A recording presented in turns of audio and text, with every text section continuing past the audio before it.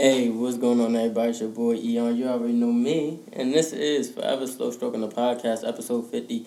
We about to go ahead and get on with this, right? Is AMC and Palantir a good buy, son? We about to go ahead and talk about this, right? You already know. Let's go on with it, son. So, first, I gotta tell you this: I am not a financial advisor, so everything that I put on this, episode is for educational, entertainment purposes only, and I do have gems for y'all. You already know how we get down over here, son. So please, if you like the content, support the channel by clicking that like button followed by that subscribe button. Utilize the links in the description below to get $25 in Bitcoin on Voyager, 4 free shares on Robinhood, 4 free shares on Webull, and $25 when you sign up to Crypto.com, all by using my links, and I would really appreciate that because it helps me out as well. Son, you know me, we help each other, right? All right. So, as most have, witnessed, we have had a great final week. A great final week of May. And I pray that you all have encountered some prosperity, right? I know it's been a wild year, so please, I'm wishing the best for you all, right, son? Because, we all should be eating. And one thing that I noticed is AMC just served to be the icing on the cake, right? So with the short squeeze taking place, traders, a lot of retail traders were able to snag up some money, right? They were able to catch some profit if they played their cards right. So with the short squeeze, you have institutions, right, massively shorting a stock, which is pretty much to convince holders to sell their position. And that's typically how they would profit. People would sell their shares, which would drive down the price of the stock on top of, the short. So it'll just kind of cause the price of a stock to decrease, rapidly, right? But when the shorts come, you may get some bulls too, son. The winner goes to the strongest candidate. That's all it is. The winner goes to the strongest candidate, right? The win goes to the stronger candidate. Bro, what am I saying? So when the shorts fail to, meet their target, they are forced to buy the shares or cut their losses, whatever. And when this happens, it's pretty much like releasing tension. And it can cause the share prices to later increase due to the addition of shares that are purchased, right? So you already had people buying shares of this company, because they didn't want, the price of the stock to fall. So think of it like tug of war, right? You know the game tug of war, where it's like people on both sides of a rope. You have people on both sides of a rope.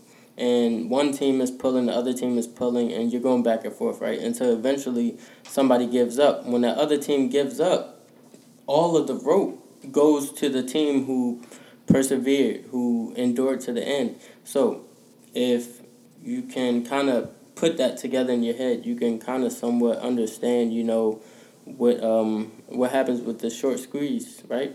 So AMC may be a little bullish going into this week, right? In addition, AMC, they're getting smart. Let me tell you about this, right? They are utilizing, their gains to clear up some debt. This is the best way to directly boost a company's valuation. Becoming cash flow positive. Son, AMC cleared about $600 million in debt. So I'm happy to see where they're going. So when AMC, steps closer and closer to being cash flow positive, that means that they have the capital to make some real new moves. Like, I was about to say real big moves, but it's a movie theater, right? So they can make some new moves, right? I don't know what they have in mind, but they can make some new moves. Let's move forward. So I got to get into this PLTR joint. So on Friday, the company announced its $111 million contract award. That's a lot of money, right? Not really in terms of a tech company, but it's a lot of money, for the time being, right? So I want to focus on something specific. I don't want to focus on what they're doing in the contract. I don't want to focus on what they're getting hired to do.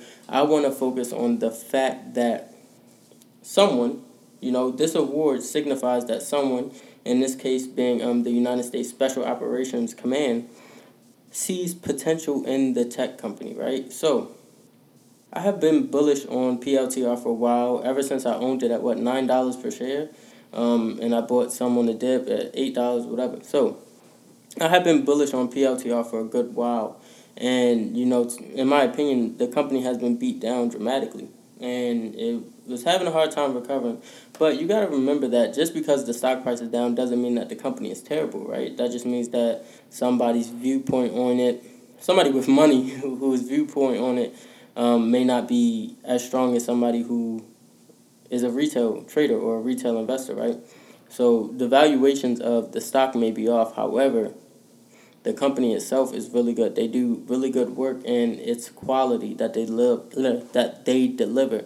So PLTR's technology for mission support is delivered with quality, like I'm saying, son. So you want to ensure that your products, especially when you are dealing with people like war fighters and people in the military, things like that, anything that has anything to do with a mission, you want to make sure that your products are valid because warfighters and people who are on these missions, they're putting their life on the line.